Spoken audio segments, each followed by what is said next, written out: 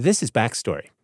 In 1967, Senator Fred Harris asked African Americans in a handful of northern cities how things were going between them and their white neighbors. Things were so segregated in these cities that they didn't see any white people at all, except the police. How much police represent the communities they're serving has long been a sensitive issue. It's part of the reason, in fact, that Americans were slow to create police departments in the first place. But in the 1840s, authorities decided that a standing police force was better than the alternative. At one point, they're actually firing cannon at each other down the streets of Philadelphia. Today on the show, the police and the policed, from a time when politicians exchanged police jobs for votes to the era of autonomous cops that were too shielded from oversight. In the middle of the night, people started being dragged out of their beds. A history of the police. Major funding for Backstory is provided by the Shia Khan Foundation, the National Endowment for the Humanities, the Joseph and Robert Cornell Memorial Foundation, and the Arthur Vining Davis Foundations. From the Virginia Foundation for the Humanities, this is Backstory with the American History Guys. Welcome to the show. I'm Peter Onoff here with Brian Ballo. Hey there, Peter. And Ed Ayers. Hey. We're going to start today by talking with a pastor at Capitol Hill Baptist Church in Washington, D.C. His name is Thabiti Anyabwile. Anyabwile. Nobody calls me that, by the way. So at best, I'm Pastor Thabiti, and lots of folk would just call me Pastor T. When he was growing up in Lexington, North Carolina in the 1970s, Pastor T used to daydream about what he was going to be when he grew up. And my mom would pretty much always say, you can be anything you want to be in the world, including President of the United States. And I don't know that I believe the president bit, but I got the point. And so one morning, I said to my mother, I want to be a police officer. And my mother's face turned to marble, and she looked at me, and her voice dropped a couple of octaves, and she says, you will not be a police officer.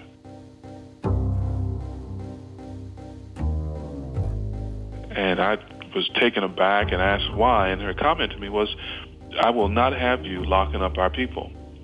And that was the end of the conversation and the end of any daydreaming about becoming a police officer. And, of course, what she was beginning to introduce me to was a long narrative, a long history of tension, conflict, mistrust, mistreatment between the police and African-American communities. That history was, in part, a family history. A generation earlier, Pastor T's grandfather had come home from World War II only to be greeted by a throng of Klan members. When stories were told of cross burnings and things of that sort, part of that story would be not just that the Klan burned a cross or rode through at night, but part of that story would be you couldn't get any support from the police officers, or in fact, many of the police officers were themselves Klansmen. But that reflexive mistrust of police officers is not simply a product of family lore. These types of stories have been told by countless African Americans going back many, many generations. If we look at the longer history of African-American engagement with police forces in this country, whether that's police forces returning runaway slaves or whether that's police forces enforcing segregation, one could understand the African-American sojourn here as in part living in a police state.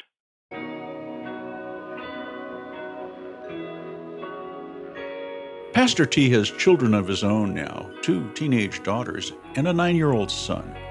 And so we couldn't help asking him what he would say to his own kids now if they told him they wanted to join the force. Would he discourage them as his mother had discouraged him? That's a really good question. No, I don't think I would tell him that. So I don't think I would pass on my mother's counsel. We can't ever hope for our institutions to continue to grow and to get better unless we send good people into them. I think the calling to be a police officer is as much a calling as is the calling to be a pastor. They are as much servants of God. And so I don't think I would discourage him from that, if that's what he felt like he wanted to give his life to, I think I'd do my best to encourage him and help him to be wise in that.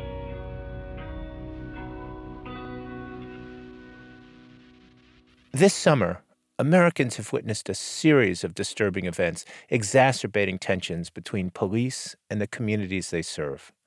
In July, police shootings of unarmed black men in Louisiana and Minnesota sparked protests across several cities. That week, a gunman fatally shot 5 police officers during a peaceful rally in Dallas, and 3 more police officers were killed in Baton Rouge later that month.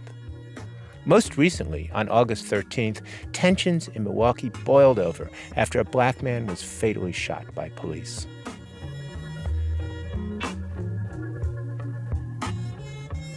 These tragic events prompted us to revisit an episode we ran back in 2014 when the shooting of Michael Brown in Ferguson, Missouri, thrust these issues into the national spotlight. Today, we'll explore how efforts to clean up corruption in the Los Angeles Police Department in the 1950s ended up putting officers above the law. We'll hear what happened when a group of senators told the nation that police were to blame for the riots in the 1960s. And we'll look at the reasons that police departments were created in the first place. A hint? It wasn't to fight crime. Over the past few years, many Americans have noticed a stark racial disparity between police and the people they're policing.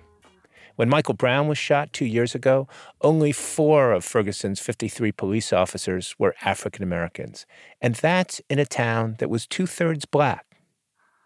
There are a lot of explanations for this disparity, but what's clear is that it represents a real departure from the way a series of minority groups used to become police. For immigrants in the 19th century, it basically amounted to a patronage system. You give me a job on the police force, and in exchange, I'll help turn out my fellow countrymen to vote for you in the next election.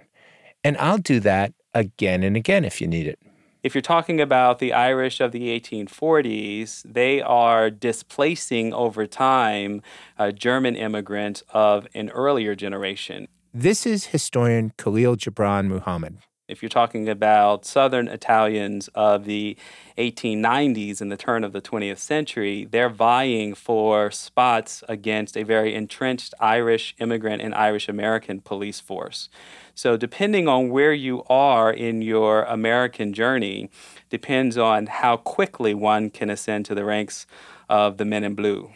It was in this way that a succession of immigrant groups that at first were thought of as being especially prone to criminality, effectively shed that reputation, moving into positions of political and economic power eventually. Those uniforms represented an arrival, so to speak, for the community of being fully incorporated or Americanized or even assimilated to this country. They were able to essentially decriminalize their own community by virtue of both representing law and order when necessary, but also demonstrating that the state itself cared about them and the social contract. What happens when African Americans begin moving north in large numbers, let's say during World War I or surge during World War II? Do they have those same opportunities to become police officers? They did over time, but their options were far fewer, meaning that the number of slots on any given police force, New York City, for example, had a very small number. In fact, so small a number in the beginning, single digits. And these were truly token opportunities. More interestingly, they were usually attached to the increasing presence of African Americans or Caribbean immigrants in particular neighborhoods. So if you look across the country at the turn of the 20th century or even in the Great Migration period in the North, you'll see that most black officers are only policing the black community, which also further limited their options. Right. To a degree, that was true for other European immigrants as well, but those barriers to policing beyond the ethnic ghetto fell much quicker than they did for the black one. Why? Well, because black police officers outside of the South in particular, it was not socially acceptable for them to police white communities. So regardless of their rank or title, they were generally restricted to only policing the black community. But in those instances where African Americans were police officers in their own communities, did that alchemy work in a similar fashion? It didn't work because black people were only policing black people. But going back to the mixed communities of European immigrants, if you're an Italian American or an Italian immigrant and you're in a heterogeneous population of Irish and Jews and Polish Catholics and others, whatever stigma was attached to your particular subgroup eventually sheds because people get to know you as Officer Kelly, or I like to joke, or Officer Giuliani, right? So this is, the Irish and the Italian bookend to the process of not seeing the particular European nationality as particularly threatening. Not for nothing, Ray Kelly represents a tradition of Irish Americans, the former commissioner of police here, and Rudolph Giuliani represents a tradition as a chief law enforcement officer, as a former federal attorney of Italian American succession. But outside of the South and across the North and West of this country, you've never had a heyday of ethnic succession following black people into our police forces. They are to this day overwhelmingly white, even though in our inner cities, in our urban communities, the population is not nearly as white as are the police forces. Well, I want to drill down into that, Khalil. I was listening to cable news. I don't even remember which channel. And I heard a pundit talk about there not being black police officers in Ferguson because there wasn't a tradition of policing in the black community. How would you respond to that fellow? I think when we talk about tradition, we can document with great evidence tremendous optimism and interest in participating in all forms of civil society, including policing.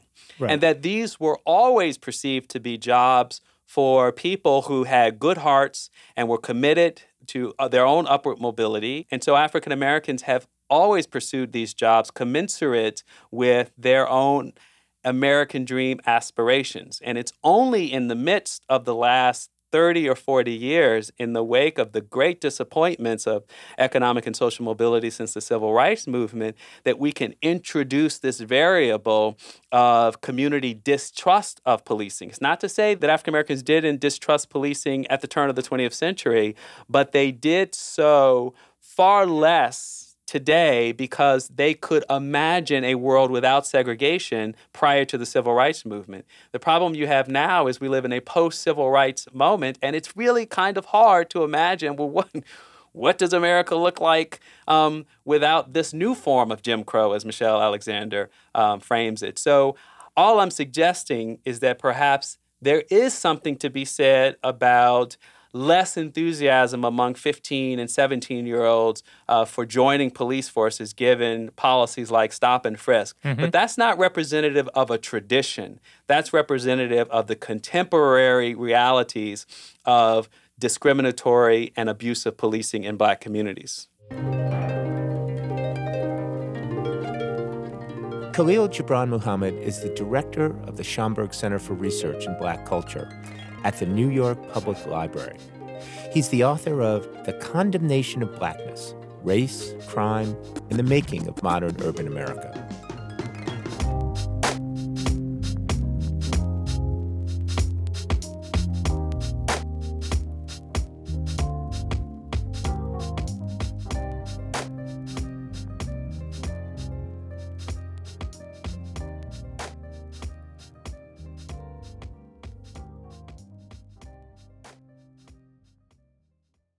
Let's consider a time not so long ago when there was no such thing as the police in America.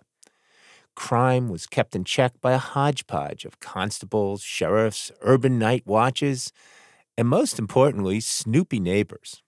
But it wasn't an increase in crime that led to the development of the first police forces. it was civil unrest. In the years following the American Revolution, protests by men in the lower echelons of society were a standard feature of the social landscape. Elites tolerated them, sort of the way you tolerate bad weather. The Boston Tea Party, after all, was still pretty fresh in people's memories. Protest still had a patriotic, a democratic ring to it. But in the late 1830s, the nation's steadily growing economy went bust. More bust than it had ever gone before. It was America's first Great Depression. Suddenly, protests by people in the poorer classes took on a different, more threatening cast. And in Philadelphia in 1844, those protests boiled over into bloodshed. Well, it was essentially a tension between Catholics and Protestants, immigrants and native-born Americans. This is Alasdair Roberts, a professor of public affairs at the University of Missouri. And that tension, I suppose, was always in the background, but it was managed in economic good times. But when the economy went south, everything began to deteriorate very badly and turned into a full-scale conflict that the authorities tried to intervene and put down, and eventually they did. The city was eventually put under martial law. Well, tell us a little bit about what kind of capacity for maintaining order a city like Philadelphia would have had at that time. Yeah, it would have been primitive. There was no such thing as a municipal police force in the modern sense in any major American city at the time. And so essentially, if a riot got out of hand, the sheriff might try to put together a posse, but that was tough to do. And then if things got really out of hand, you would call in the army or cavalry to put things down. Right. So in effect, there's a kind of a war going on in Philadelphia. At least that's the way frightened officials are seeing it. Well, that's precisely what was happening at the worst moments of 1844. The army is called in. They're bringing in artillery. They're bringing in cavalry.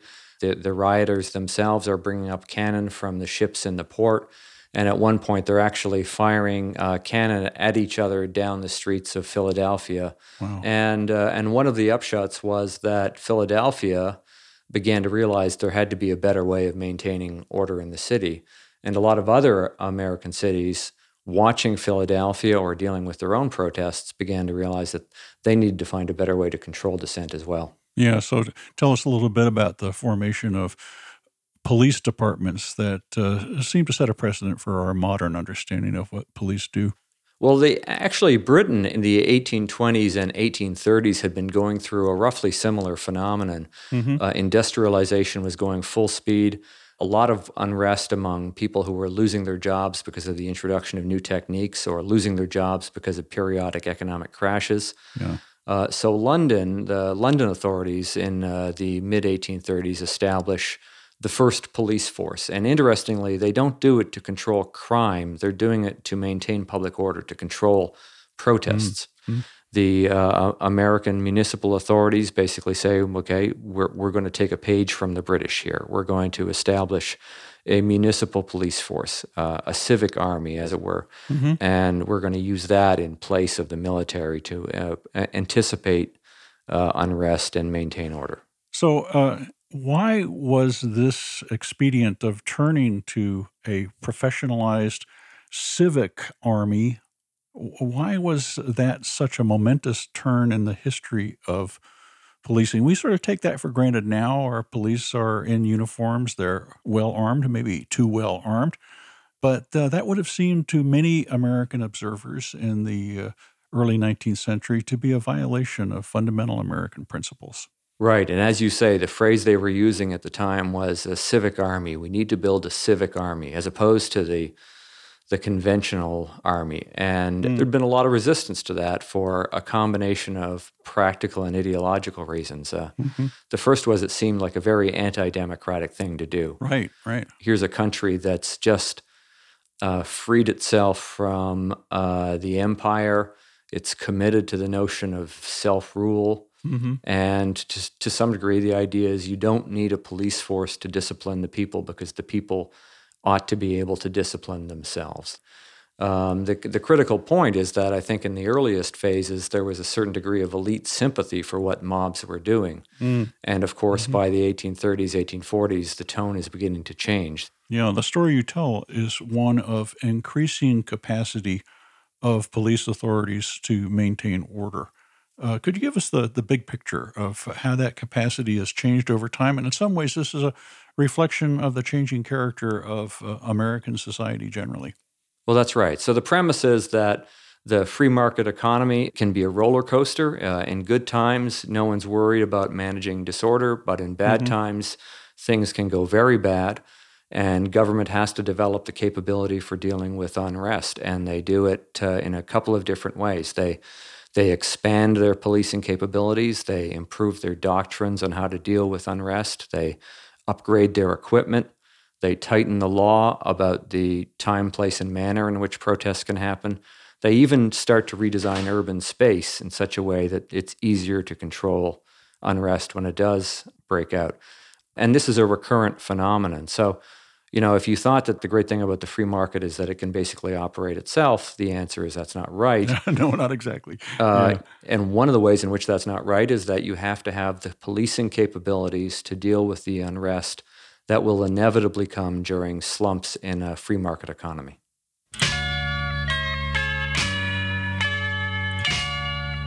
Alistair Roberts is a professor of public affairs at the University of Missouri and author of The End of Protest: How Free Market Capitalism Learned to Control Dissent.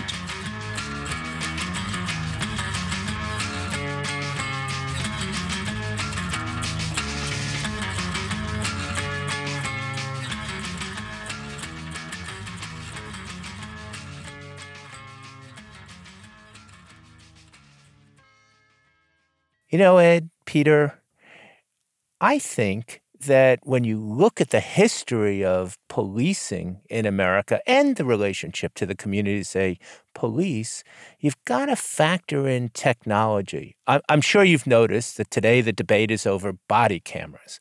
Some argue that body cameras will hold the police accountable, and those in the police, at least some, say, yeah, we want body cameras because that's going to stop all of these false charges of police using excessive force.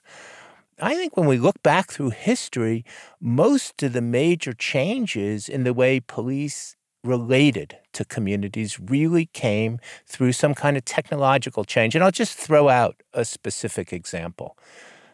The walkie-talkie two-way radio, we take it for granted today, but really up until the middle of the century, police were on their own.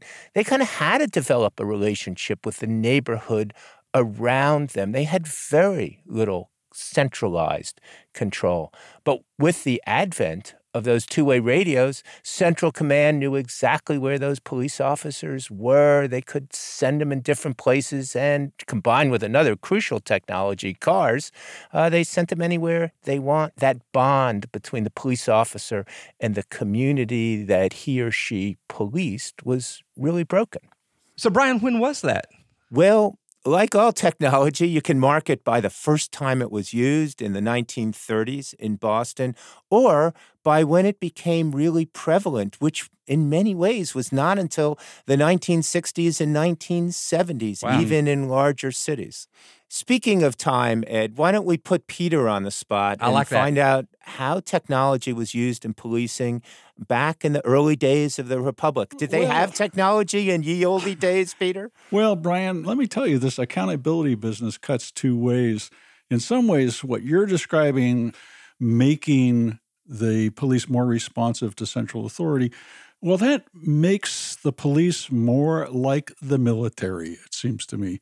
Yeah. That makes the police on the beat part of an organized force, thinking of the police collectively and able to deploy that force. And when the police emerge in America, it's in opposition to a tradition of community self-governance. It's in opposition to day watch and night watch of people who are patrolling the neighborhoods, who are members of the neighborhood, who aren't responsible for anybody except in the kind of ad hoc way in which any Republican citizen is responsible for the public good.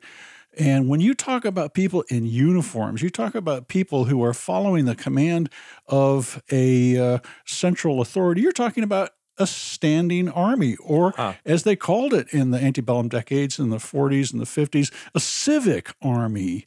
That is now not part of the neighborhood, not part of the city. So, Peter, what you're saying is that the technology is the police itself. You're idea, right, Ed.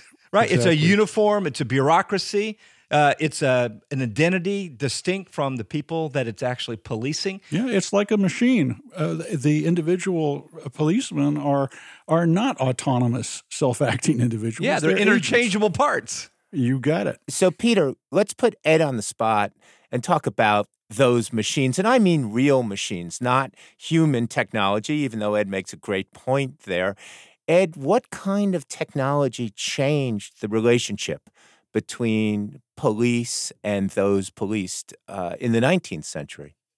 You know, once you get the civic army that Peter talked about in place, it's a natural inclination for them to adopt all kinds of technology. And so the 19th century just seems the adoption of one new kind of machine after another. Guns in the 1850s begin to spread, but also photography, which, as you can imagine, is a lot better than some sketch or a verbal description of somebody.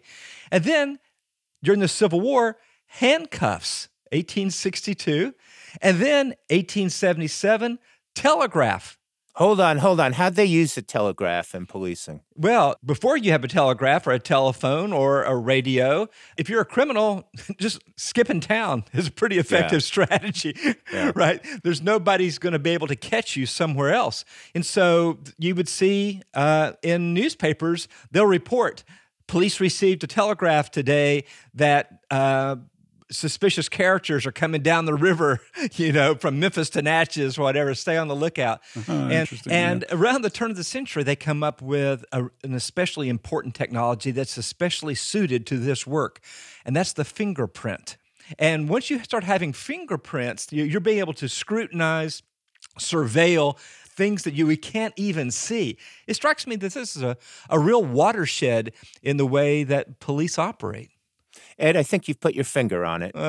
And, we started with cameras and how they might hold the police accountable.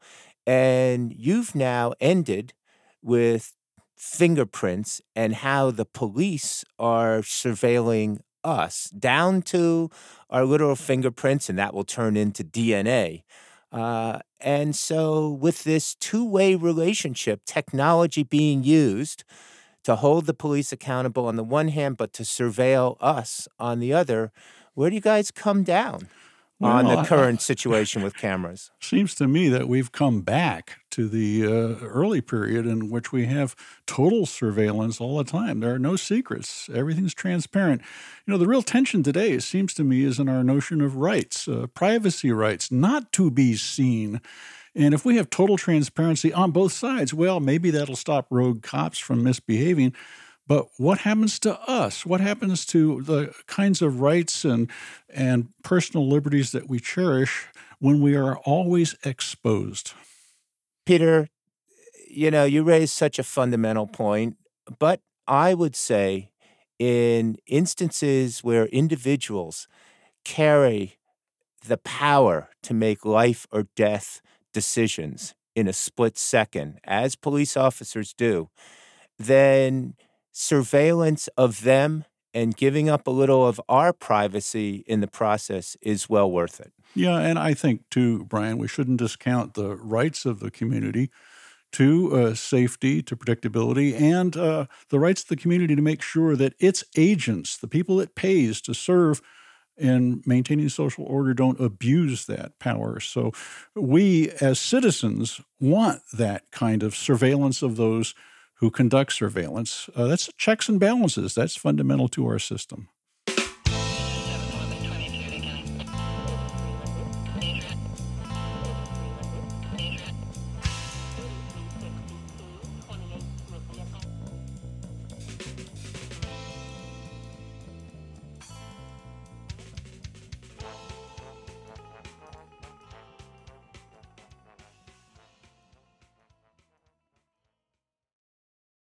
In the early decades of the 20th century, the Los Angeles Police Department was known as one of the most corrupt in the nation.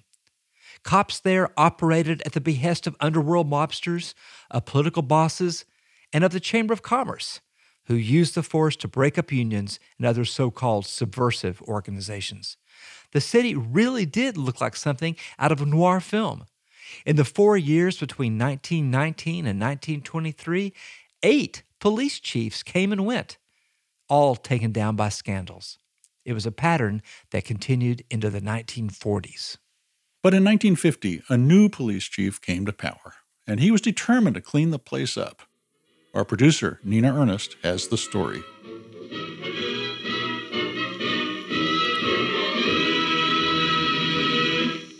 Each week at this point in our program, On the Beat, we bring to our microphone a special guest. Tonight, we are especially proud to present the new Chief Executive of the Los Angeles Police Department, Chief of Police William H. Parker. He was an intimidating, cold SOB. This is John Bunton, who wrote a biography of Parker. Consider this. One of Parker's former speechwriters, Gene Roddenberry, went on to create a little show called Star Trek, and it turns out that steely Dr. Spock is, in part, based on Parker. But envision a Spock who was also an alcoholic. Cerebral, cold, intense, formidable. Vulcan tendencies aside, Parker was seen as an upstanding cop. He was a war hero and veteran officer who developed the department's first Bureau of Internal Affairs, investigating all manner of police misconduct. He had the reputation of being incorruptible. This is historian Edward Escobar. And of having very precise ideas of how policing should work. And those precise ideas were around the issue of professionalism. Police professionalism didn't begin with Parker, but he was a standout warrior for the cause. Beginning in the 1920s, reformers came to believe that the way to root out corrupt cops was to treat policing like a profession, as something respectable. So in Parker's mind, fighting crime required just as much expertise as becoming a lawyer or a doctor. And Parker and the police professionalism movement believed that they needed to be the sole arbiters of who became a police officer and who should discipline police officers if they stepped out of bounds. To stop corruption in the force, Parker had to make sure that cops, and cops alone, controlled the department. But there's more to the story of professionalism and the LAPD than just autonomy. One of the ideas of being a professional, say, now let's turn to medicine for a second, is that you have to have a theory of what causes illness, what causes disease. Well, in the same way, police had to have an idea of what causes crime and then what they should be doing to fight crime. And in LA, that meant focusing their often violent crime-fighting efforts on the city's Mexican-American community. Theories about minorities being prone to criminality still influenced police behavior.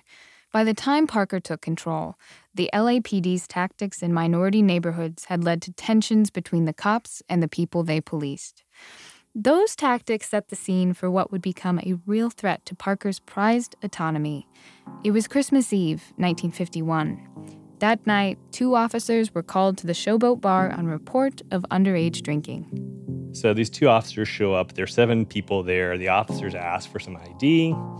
5 of the 7 men were Latinos. 2 were Anglos. No one's a minor, but instead of leaving the scene, the police officers tell several of the guys to disperse. Police officers brutally tried to throw them out of the bar. A fight ensued. The 7 young men overpowered the police officers and left the scene. And then in the middle of the night, the police came for them. 4 a.m. in the morning, people started being dragged out of their beds. That's when 6 of the young men were taken into custody at the LAPD Central Division, where LA's finest were having a Christmas party.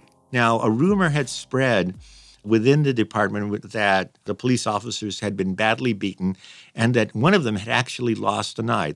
That wasn't true. But true or not, the cops wanted revenge. fueled by anger and copious amounts of alcohol. Things got ugly really fast. Remember the scene from LA Confidential? That actually happened. This is for ours, Pancho. It's estimated that around 50 officers took turns severely beating these young men in their cells. What are you looking at? What are you looking at? You would think that in a professional police department that when something like that occurred, William H. Parker would know about it immediately and start an investigation of what would happen and then would go in and discipline the officers for such a breach of discipline. That did not happen. Instead, the public didn't hear about the case until March, when the young men went to trial and told their side of the story. The press dubbed the incident Bloody Christmas. Rumors spread that the mayor would ask for Parker's resignation, and the chief suddenly found his department under the scrutiny of a grand jury investigation. Mexican-American groups and others who had long suffered at the hands of the cops fought to bring the officers and Parker to justice. Critics wanted more civilian oversight of the force, and opponents wanted to revoke the section of the city charter that gave the department independence in personnel issues. What Bloody Christmas posed was this problem of brutality and accountability. You have a police chief who wants to free the police department from corruption. Look at Los Angeles' history. That's understandable. But at what point do you also free the department from accountability? Parker fought this threat to autonomy any way he could. He stonewalled the grand jury. He also launched a PR campaign pushing the idea that the police were the thin blue line protecting civilized society from anarchy. And on top of that, Parker had the upper hand in the court of public opinion, thanks, in part, to this.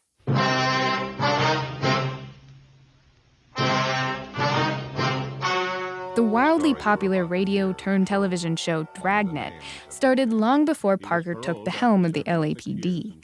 But he understood the value of good publicity and maintained a very close working relationship with the show. Listen closely, and you'll catch Parker's name in the credits. Technical advice comes from the Office of Chief of Police W.H. Parker, Los Angeles Police Department. At the same time, the newspapers were putting out this image of the LAPD as a rampaging, brutal, unaccountable organization. People were seeing a very different image of the LAPD. The LAPD as ultra-efficient, bureaucratic machine. And, that was a vision that the population of Los Angeles in general was happy to sign off on. In the end, 8 officers were indicted for using excessive force, and 5 were convicted. That was unprecedented in LA. But Parker kept his job, and no structural changes were made to the police department's autonomous status. Parker tightened his grip on the department, and under his leadership, the LAPD would go on to become a model professional police force. But now, no one was policing that professional force. And Escobar says that left the city's minority communities with very few options in the face of continued mistreatment. The outcomes were the Watts riots of 1965. You have an ongoing simmering conflict between the LAPD and the Black and Mexican-American communities throughout the next decades, culminating, if you will, with the Rodney King beating of the early 1990s and the subsequent riots. This became sort of a cancer that consumed the department from the inside out. It wasn't until the 1999 Rampart scandal, involving brutality and the framing of suspects, that authorities said enough was enough. After 50 years, it was time to protect this most professional of organizations from its own criminal elements. Nina Ernest is one of our producers. Helping her tell that story was John Bunton and Edward Escobar. Bunton is the author of L.A. Noir, The Struggle for the Soul of America's Most Seductive City. Escobar is an historian at Arizona State University. We'll post his article about Bloody Christmas at backstoryradio.org.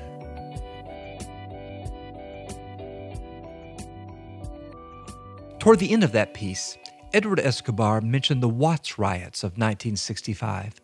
They were among the most famous riots that swept inner-city America in that period, but they were hardly the only ones.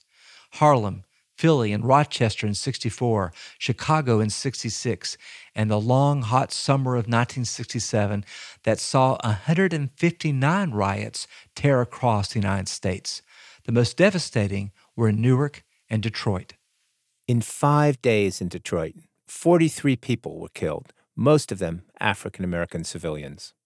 Fred Harris, a young U.S. senator from Oklahoma, pushed for a congressional commission to investigate the causes of the riots and suggest possible solutions. And then it occurred to me that the President Johnson, could, without waiting for legislation, appoint such a commission, and that's what he did. My fellow Americans, I am tonight appointing a special advisory commission on civil disorders. And just before he was to go on the air, I was watching it with some friends. I was watching television. He called me, and he said, Fred, I'm going to appoint that commission you've been talking about. And I said, well, I think that's a good thing to do. He said, I'm going to put you on it. Its other members will include Fred R. Harris, the senator from Oklahoma, Edward W. And I said, well, I hadn't expected that, but I'll do the best I can. And he said another thing, Fred. And I said, yes, sir, Mr. President. He said, I want you to remember you're a Johnson man. He said, if you forget it, I'll take my pocket knife and cut your blank off. He didn't say blank. Johnson was warning Harris. The president had a reputation as a civil rights advocate and poverty fighter, and the final report had better reflect that. The commission became known as the Kerner Commission, after the chair, Governor Otto Kerner of Illinois. But it had a more official title.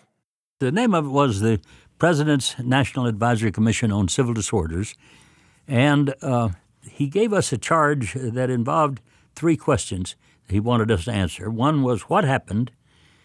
Why did it happen? And lastly, what can we do to keep it from happening again and again? We divided up into teams. I was a team with Mayor John Lindsay of New York. John and I went around the country and visited particular cities where riots had occurred, walked the streets, talked with people, and that gave real substance and put faces on the kinds of things that we heard from the experts. Harris talked with lots of people, including militants and unemployed 20-somethings. He spent a whole day in a Milwaukee barbershop asking customers about the recent unrest. And for those who had grown up someplace in the Deep South, he asked whether they experienced less discrimination up north. And people were puzzled. They didn't know how to respond. What it turned out was things were so segregated in these cities that living there in Milwaukee in the black section, they didn't see any white people at all, except the police. And that gets at one of the Kerner Commission's key findings, that despite civil rights progress in the early 1960s, America was still deeply segregated. The most famous line of the report reads, America is moving toward 2 countries, one black, one white, separate and unequal. The report pointed to mass unemployment, dismal schools, and substandard housing in African American neighborhoods as long-standing causes of anger and resentment. People had a lot of really serious grievances and hostility. And we found that the first level of intensity of a grievance was, number 1, police practices. Many people told Harris about being harassed on an almost daily basis by white police officers who lived in other neighborhoods. And residents explained that there was no system for complaining about unfair police practices. And if complaints were made, little or no official action was taken. Hostility was so high in all of these black sections of the cities and of the country where the riots had occurred that almost any random spark would set them off.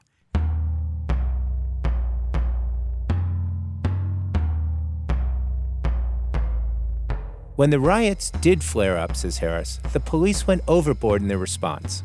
law enforcement officials justified their use of live ammunition on the grounds that they were under siege by sniper fire.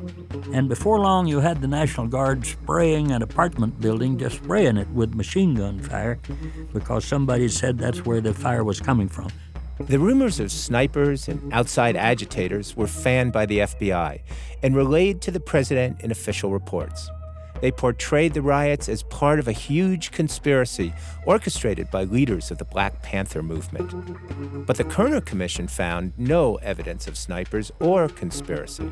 It concluded that segregation, lack of economic opportunity, and hostile police were plenty cause enough.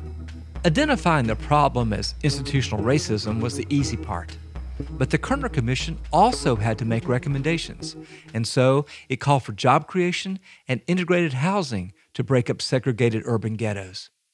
As for the police, the commission recommended new hiring practices that would create a more diverse police force accountable to citizen oversight. We said that police in a neighborhood ought to look a lot like the people in the neighborhood. They ought to be a part of the neighborhood. And we recommended what came to be called community policing, that the police and other services of government ought to be out there in the community, available to people, and be a part of the community, and that there ought to be grievance mechanisms. Before things get bad, there ought to be a way by which people could feel that if they made some complaint about the police or whatever, it would be taken seriously and acted upon. In its final report, the Kerner Commission did not mince words. Quote, "What white Americans have never fully understood, but what the Negro can never forget, is that white society is deeply implicated in the ghetto. White institutions created it, white institutions maintain it, and white society condones it." End quote. Johnson, the president responsible for the Civil Rights Act, the Voting Rights Act, and the Economic Opportunity Act just a few years before, didn't take the report's accusations well. So I had to ask Harris, did you forget you were a Johnson man? No, a terrible thing happened. We think that one member of the commission leaked the report early, and we know from staff and others that Johnson hadn't read the report, but he was told that this report's going to ruin you because it encourages and condones riots, and it doesn't have a good thing to say about you, about anything you've done in regard to civil rights. All of that was false. We put a fellow to work on the commission staff, putting together a citation in the report to every place where we had said something complimentary of President Johnson. and that list came to 7 pages, single-spaced, but Johnson never saw that. Johnson refused to meet with the commissioners, and he denied the request for continued investigations. But the National Association of Chiefs of Police were supportive of the commission's work, and in the 1970s, community policing programs began to show up in a lot of American cities. In 1998, 30 years after the report was issued, Harris, now as a professor of political science, co-authored another study. It found that segregation in housing had intensified, and African American unemployment was at crisis levels. The problems haven't changed since then, says Harris, and so the Kerner Commission's recommendations are as relevant as ever. I think a lot of people thought the Civil Rights Act and Voting Rights Act and poverty program and all that, well, we solved all that. But it is true that poverty is worse now in America than it was, and we are resegregating, and these grievances are growing up again against the police, and we're going to see more of this kind of trouble, and more of these kind of terrible tragedies as in Ferguson, unless we take interest again in, Thomas Jefferson said, eternal vigilance is the price of liberty, and it's also the price of practicing democracy.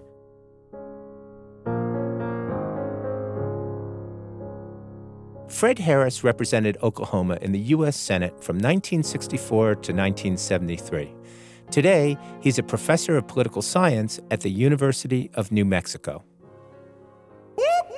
That's the sound of the police. Whoop, whoop. That's the sound of the beast. Whoop, whoop. That's the sound of the police. Whoop, whoop. That's the sound of the beast. That's going to do it for us today, but we'll be waiting for you online. What are the stories about police that have been passed down in your family?